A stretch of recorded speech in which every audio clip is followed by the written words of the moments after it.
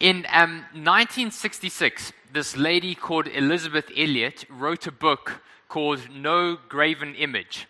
And Elizabeth Elliot herself was a missionary to tribesmen in South American Amazon forest. Her husband had been killed a few years before by the very people that they were trying to reach. Anyway, she then writes this novel, and it's about a young lady that is a missionary to tribesmen in the Amazon. And so it's quite autobiographical. And in this book, there's this missionary called Margaret, and her job is she does Bible translation for tribes that have no language. And so she first goes and learns the language, documents it. They have no written language. She documents it and then translates the Bible into their language so that they can have the gospel. And she's working with this tribe in the Ecuadorian mountains. And key to her translation is a man called Pedro.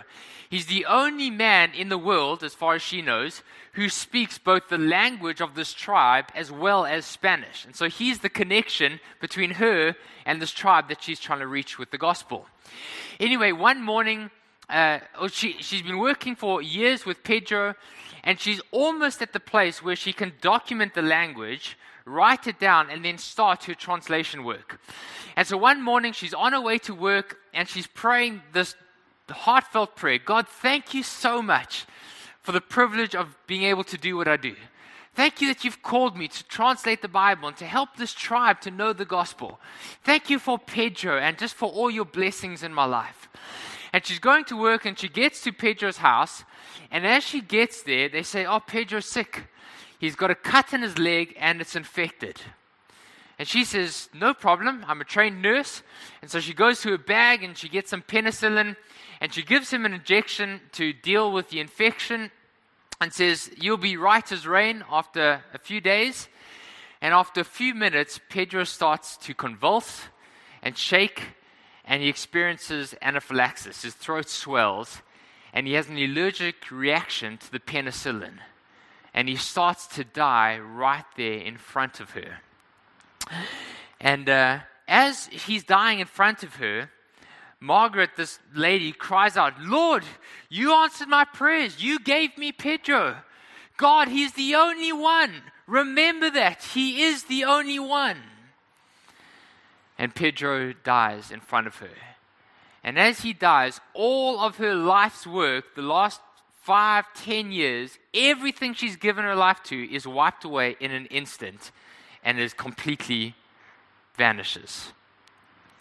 And towards the end of the book, she stands at Pedro's grave and she says this. She says, and God, what of him? He allowed Pedro to die, or perhaps he caused me to kill him.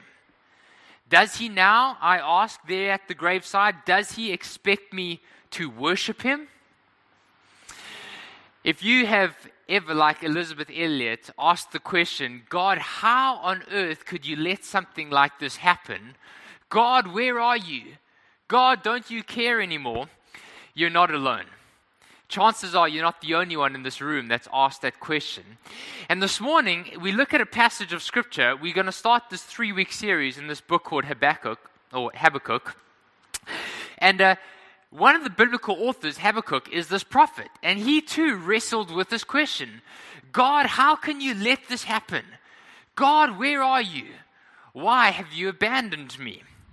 Now, in the Old Testament, the prophet was meant to be God's ambassador. He speaks for God, on behalf of God, to God's people. But Habakkuk is one of the unusual prophet because nowhere in his entire book does he speak to God's people. The entire book of Habakkuk is not about him speaking for God to God's people.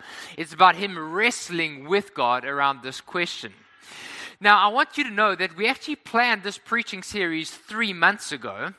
And yet what's interesting is the entire book of Habakkuk revolves around political tension and uncertainty, and about how Habakkuk is wrestling with this question, how another nation, which is far more strong and more powerful than him, that he considers to be unjust, and he considers to have no regard for the law of the land, is about to invade his nation and take over.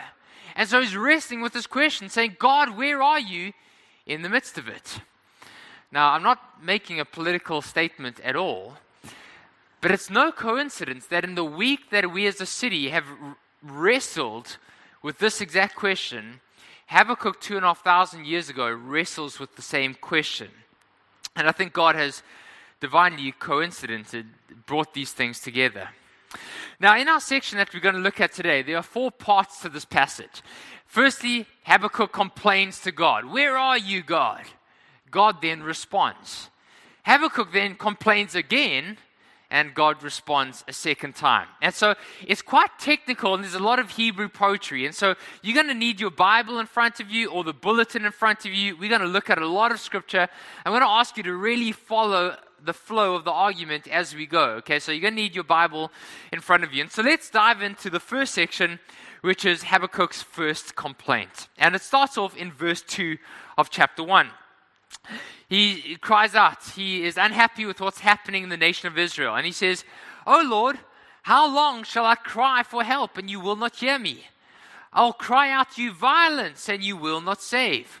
So Habakkuk is an unhappy man. And he's unhappy because the nation of Israel, which is his nation, things are not going well there. There's violence, there's animosity, there's division, there's lawlessness and hopelessness.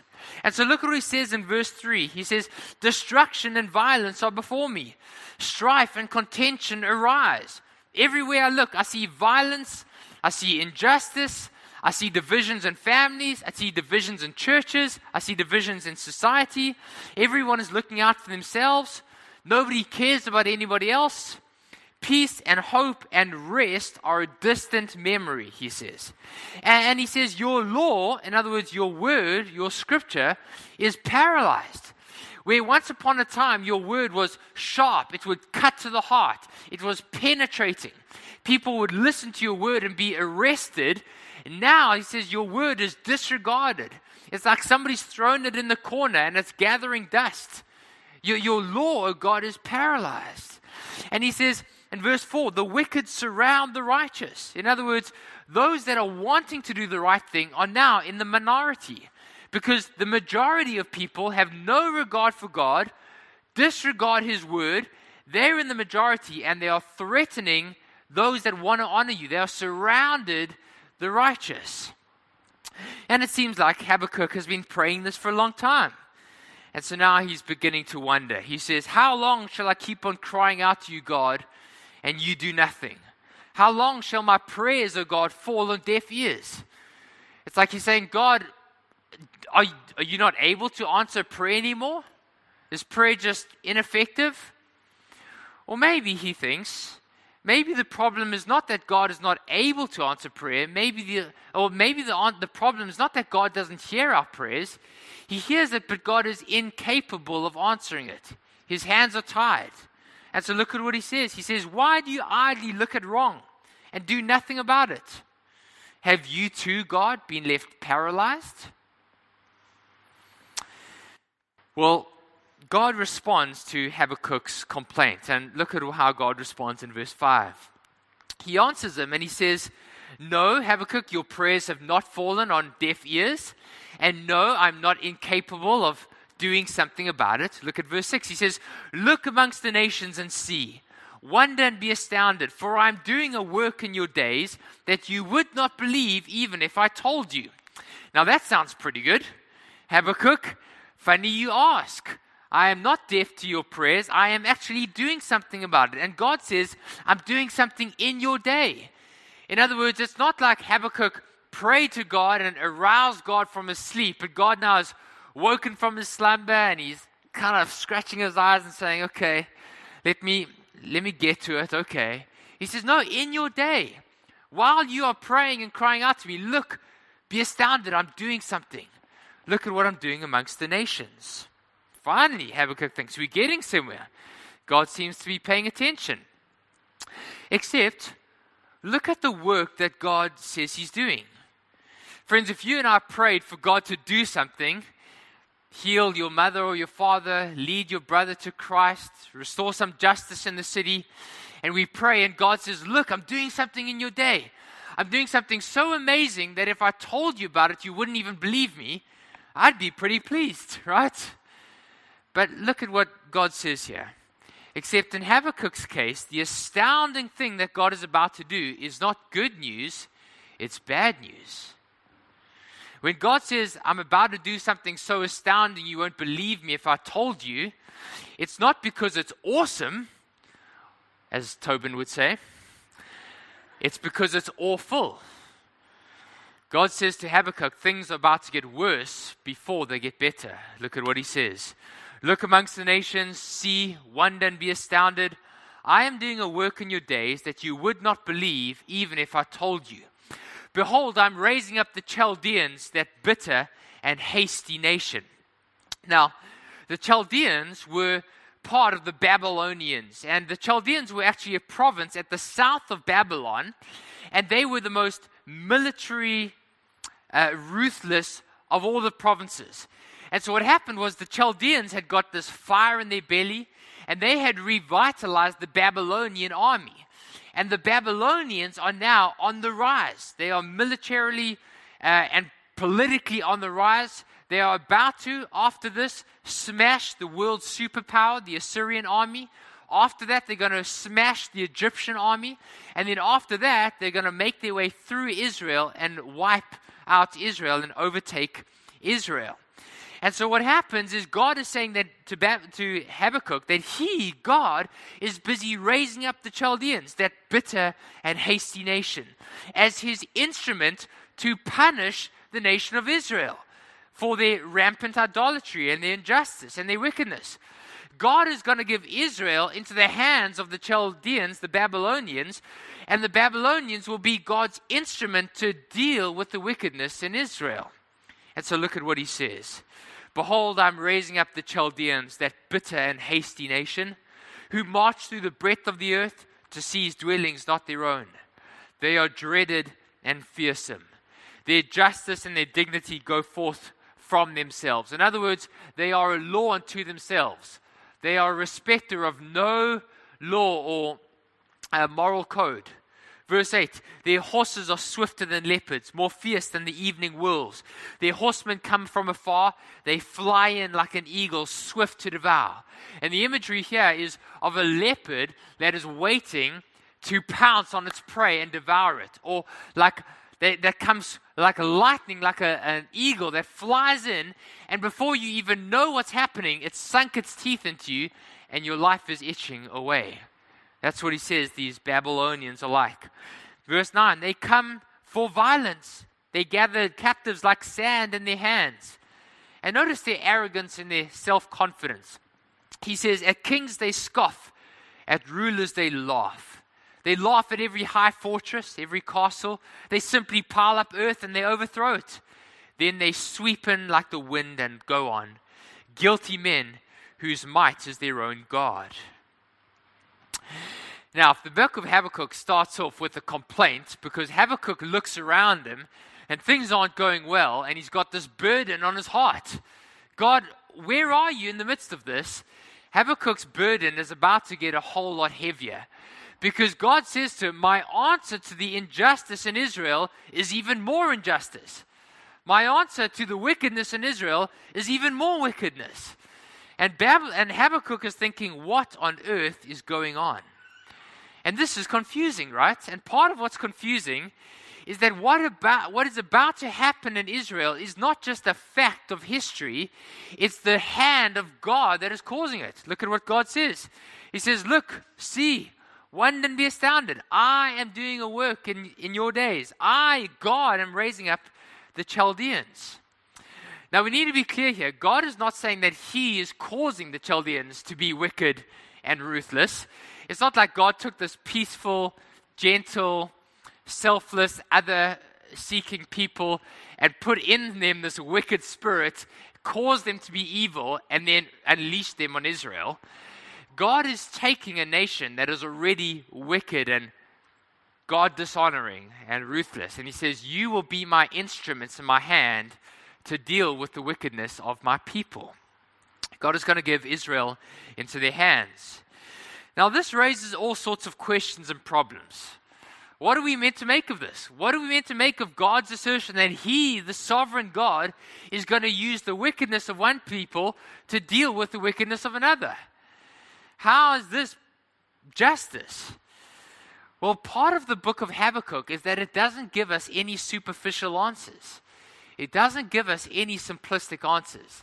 And when we get to the end of the book of Habakkuk, Habakkuk is not going to tell us how it all resolves nicely and just ties up at the end with a neat bow on top, like a Christmas present. But what Habakkuk is going to teach us is how to live in the midst of the challenges of life and still know how to trust God. So I want us to think about this idea of God's sovereignty for a bit. Scripture affirms that though God sometimes seems absent from human affairs, God rules over everything, everywhere. And this is challenging not only because we seldom see God's hand involved. So sometimes we look at the affairs of life and we think, where's God involved in that? His hand seems absent, and yet it is. It's like a silent hand that is guiding and controlling things. But also it's challenging because it challenges our self-importance, our self-sovereignty.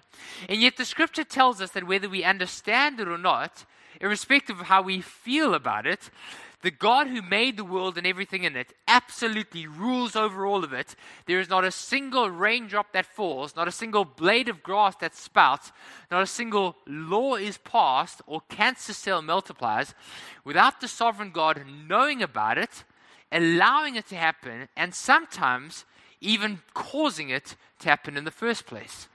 So let me read 3 scriptures to us that affirm this. Proverbs chapter 19 says this: "Many are the plans in the mind of a man or a woman, but it's the purposes of the Lord that will stand." Proverbs 16, "The dice is cast into the lap." So in the olden days, you wanted to make a decision, you couldn't Google it. You throw a dice, and whichever way the dice lands instructs you which way to make a decision. The dice is cast into the lap, but its every decision comes from the Lord. Proverbs 21, "A king's heart is a stream of water in the hands of the Lord. It is God who is turning it wherever He wills." Now, John Piper summarizes God's teaching, the Bible's teaching God's sovereignty like this. Let me step to the side and you can read it for us. Sorry, Millen, I keep on bashing this microphone. Piper says this: "When the book of Ephesians says that God works all things according to the counsel of His will, this all things includes the fall of sparrows and animals, the rolling of the dice, the death of His people, the decisions of kings, the failing of sight, the sickness of children, the loss of money, the suffering of God's saints, the completion of travel plans, the persecution of Christians, the repentance of souls, the gift of faith." In other words, coming to faith in Christ is a gift from God. "The pursuit of holiness, the growth of believers, the giving of life and the taking in death, and even the crucifixion of His Son." Now, just by the way, all the slides are going to be on the app this afternoon, so you can get those scriptures there. What do we make of this? Now, I wonder if you've ever had an instance in life when something happened that seemed like a setback, and you thought, that's not according to my plans. God, why did you allow this to happen? Only for later on to look back upon that instance and to realize God's hand was guiding each and every instance. So, for instance, a trivial example, maybe you are at university, you fall sick, and you have to miss a whole semester of university. And you think, that's going to be bad news because now I'm going to graduate 6 months after my class. The job market is going to be flooded by all my classmates. I'm going to be behind the curve and it's going to be difficult for me to find work. Only for you to then come across a professor that you never would have had if you had graduated earlier, a professor who shapes your thinking and shapes your vocation and changes the whole course of your career. Or maybe another instance, maybe you lose your job and you think, this is disastrous. I've got student debts to pay off. I've got student loans to pay off. Some other debt. How are things going to work out?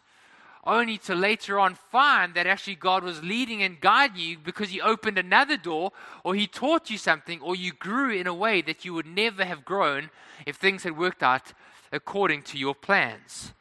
And at the time it seems like, God, where are you in all of this? How can you let it happen? And yet God is guiding you all along the way. And so sometimes our lives feel like a tapestry, right? You know, a tapestry, a picture that a weaver picks with, creates with thread.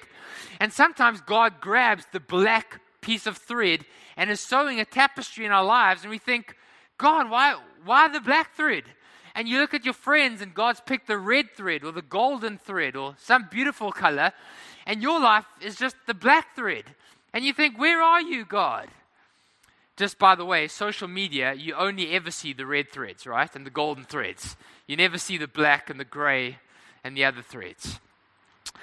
But friends, who knows whether God right now is leading and shaping events, either in your life or globally, that seem disastrous, and yet 20, 60, or 100 years from now, we will look back upon, and things which seem to us as if God had completely abandoned us were actually strategic moments of His leading and His guiding. And so the wise man and woman looks at events and says, God, where is your hand in this? What are you doing? How are you shaping events for your glory and our good? And so that leads us to Habakkuk's second complaint. Now, as we look at this, I want to ask us a question. If you're a Christian this morning, have you ever got to the place in your walk with God where what you believed about God theologically or intellectually or from the scriptures seems incompatible with the reality of life played out before you? So you see some instance and you think, that doesn't make sense. That seems to contradict your scriptures. Does that ever happen to you? Maybe, for instance, you read the Bible and you see Jesus just seems to heal people everywhere He went. Everyone He encountered, He just heals them. And then you are suffering some disease, or you've got a child that's sick and they just don't seem to get better. Or maybe you read in your Bible how God has made you a new person in Christ. The old is gone and you're a new creation. And yet there's this sin in your life that you just can't seem to beat. It seems to have paralyzed you and you're enslaved to it. What do we do?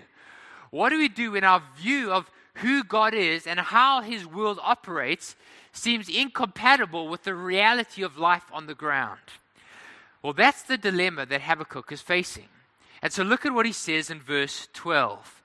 He says, he now quotes back to God what he knows about God. He says, God, are you not from everlasting? O Lord my God, my Holy One, we shall not die. So he's saying, God, you are the Lord, you are the Holy One. How is your holiness compatible with the injustice and the violence of the Babylonians that you are going to bring to Israel? Those two things don't compute. They don't make sense. You are holy. They are as far from holy as you can get, and yet you're saying that you're going to bring them to Israel. And he says, God, you are from everlasting. We shall not die. Surely not. He's trying to convince either himself or God, one way or the other. He's reciting back to God what he knows about him. But still, this doesn't sit well with him. Because granted, Israel was bad, but Babylon is even worse.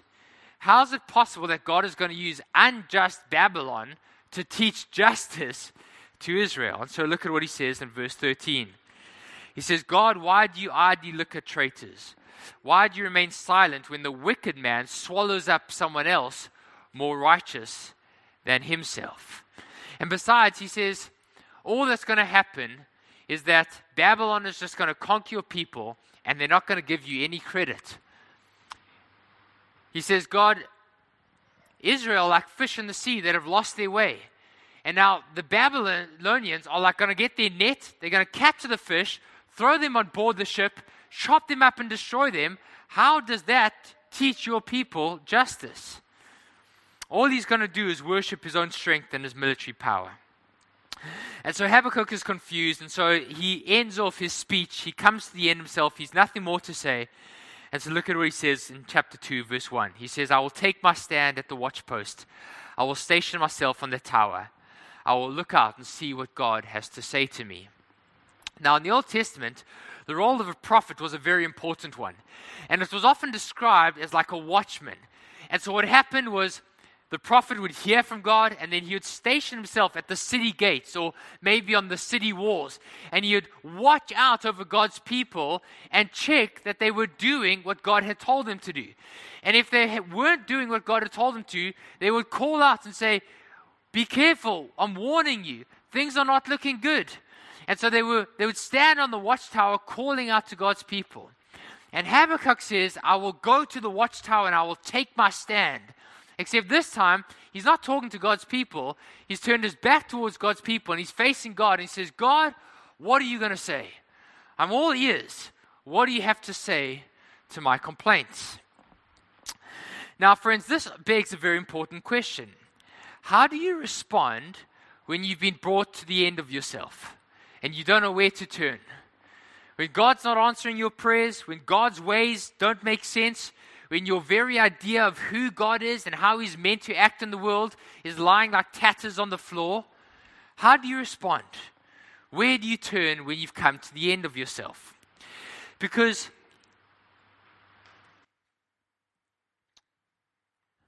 let me think about how to say this.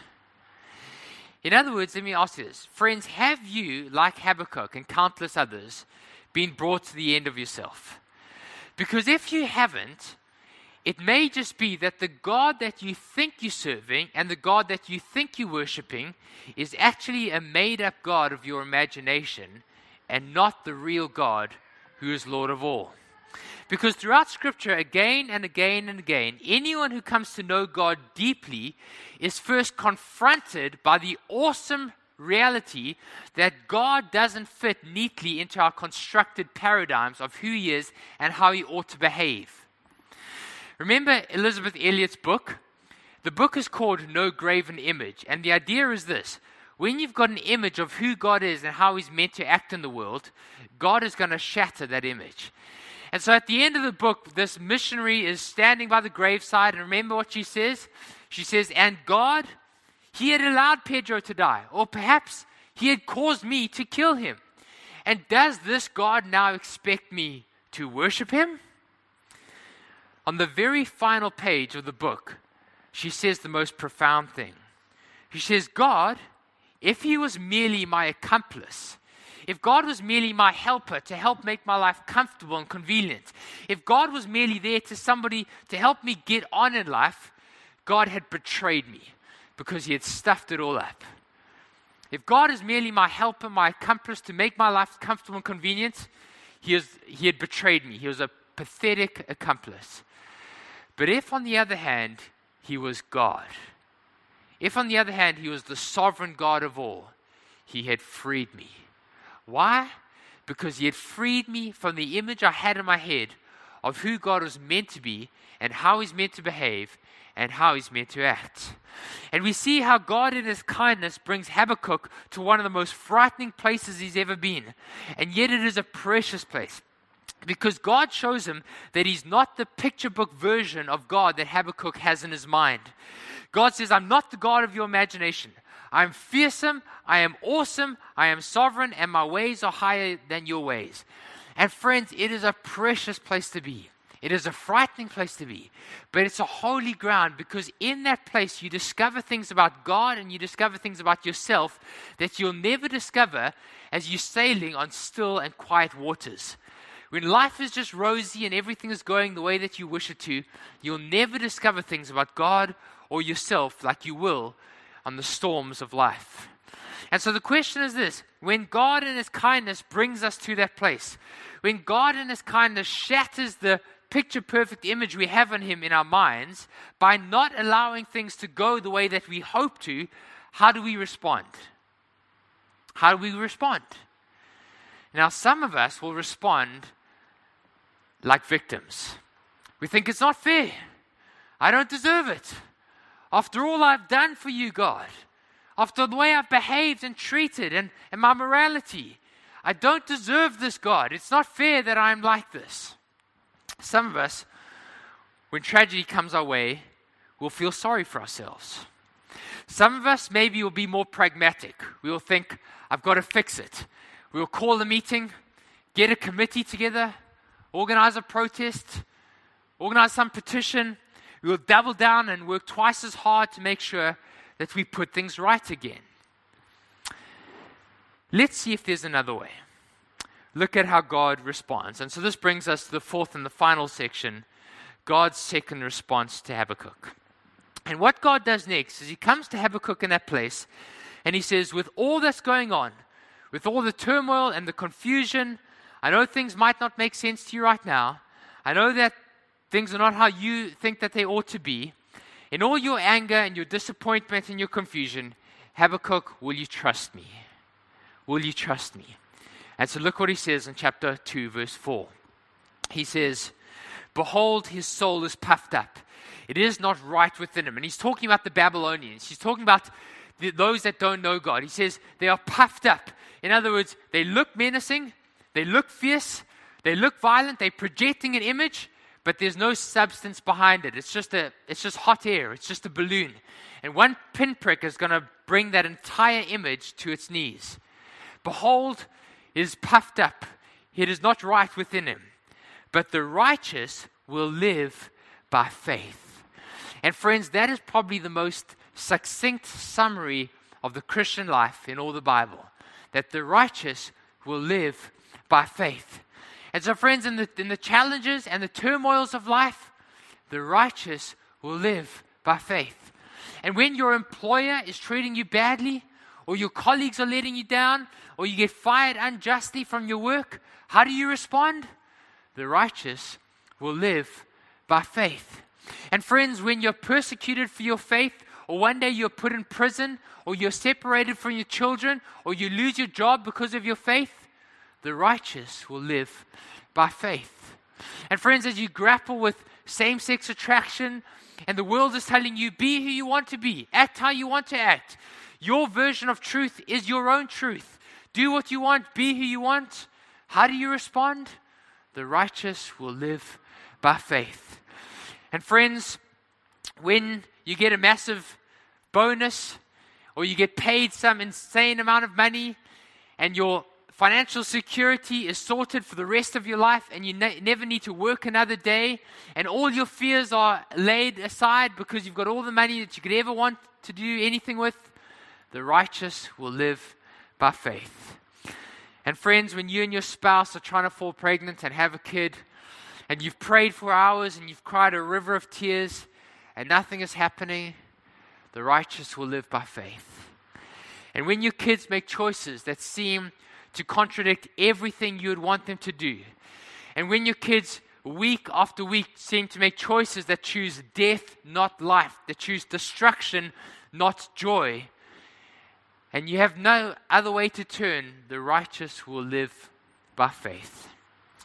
And friends, when you're diagnosed with a rare terminal disease, and the doctors have no more solution, and your life has suddenly been given an expiry date far sooner than you expected, the righteous will live by faith. Now, friends, what does that actually mean? What does it look like? It means when we're confronted with the brokenness of this world, when our city is in uproar, when there's division at home and there's office politics and families are divided, for the person who's trying to follow Christ, our hope and our peace are not found in any particular solution. They are discovered in the midst of difficulty by a deep, heartfelt trust in the goodness and the grace and the sovereignty of God. It means, friends, when we are confronted by wickedness and violence in the world, and we see injustice, and we think, God, this is insane. Where are you? How is it possible that this can even be allowed to happen? We know in those instances that hope and peace are not found in escaping to utopia and finding some other place, but they're found by knowing that the one who holds true peace will one day put the world right again. And the peace that he offers eternally and in this lifetime can never be taken from you by no government law, by no protesters on the street, by no family shouting at you, by no loss of job, by no financial reward. Nothing in the entire world can take it away from you. Friends, it means when we're confronted by the brokenness of our own lives and the sin of our own hearts, And friends, that's the hardest thing to be confronted by. The rubbish in our own lives. To live by faith means that trusting that Christ has dealt with it and that He loves us and He accepts us despite all of it. As we come to close, in the book of Galatians, the Apostle Paul writes this. He says, I've been crucified with Christ. And the life I now live is not about what I want to do or don't want to do. It's not about what I do or don't do. The life I live in the flesh, I now live by faith in the Son of God who gave Himself up for me and loved me. 600 years after Habakkuk cries out to God, there were a bunch of men and women that were faced with an equally unjust situation. The night before, they've had a meal with Jesus. And during the night, Jesus goes to pray to His Father and He's arrested. Throughout the night, He's beaten, He's flogged, He's mocked, He's kicked, He's spat on. And then He's put through an unjust trial. And during His trial, false witnesses are brought in. They lie, they tell all sorts of false stories to falsely implicate Him. And the governor knows that Jesus is innocent. And yet, in order to advance his own political career, he signs off his death certificate, his death warrant. And he signs off his crucifixion. And the disciples are thinking, this is insane. Jesus is the only innocent man in the whole world. He's the only one that's never done anything wrong.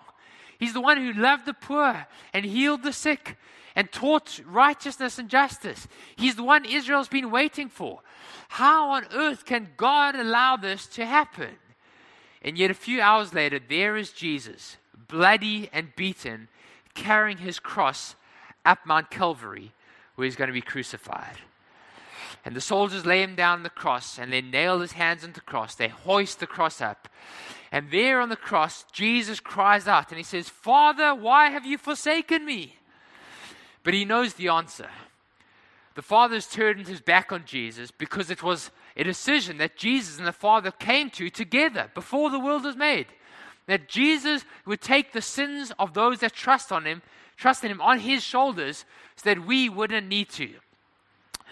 And there on the cross, the soldiers are mocking Him. They're saying, you said you came to save others. Why don't you save yourself? But Jesus hasn't come to save Himself, and so He dies. And the disciples are watching this, and it's the most unjust thing in the whole world. It's the most nonsensical thing at all. God, where are You? God, how can You allow this to happen? God, why haven't You heard our cries? They ask themselves. Where are You, God? And why are You silent in all of this? It doesn't make sense. And yet it was the will of the Lord to crush Him. It was the sovereign will of the sovereign God that Jesus would lay down His life and be nailed to the cross. Because in that moment, Jesus was smashing the final nail into the coffin of Satan, sin, sickness, and death. In that moment, Jesus was making an end to all the tragedy in the world. And while our world still deals with it, we are on the final death throes of sin, kicking about its legs as it comes to an end. And there is coming in a day where none of that will ever exist anymore. Jesus dying on the cross. It was the most unjust, outrageous thing, and yet it was God doing it, carrying His story along all along. Tim Keller says this: if you go into the furnace of life without the gospel, without knowing that Jesus loves you and gave Himself up for you, it will not be possible to find God in that place. You'll go through the furnace of life, you'll come out the other side, and you'll be angry. You'll be sure that either God has done something wrong to you or you've done something wrong, and you'll feel alone and isolated. Going into the fire without the gospel is the most dangerous thing you can do. You'll be mad at God, mad at yourself, or mad at both. Friends, Paul writes this: I've been crucified with Christ. And the life I live is not about what I want to do or don't want to do. The life I now live in the flesh, I live by faith in the Son of God who loved me and gave Himself for me on the cross. Friends, there is another way. When the heat of the furnace gets turned up, when life doesn't make sense to you, when God Himself doesn't even make sense to you, cast yourself on the gospel truth that the Son of God loves you and He gave Himself for you. Live on that truth. Bank your life on it. For the righteous will live by faith.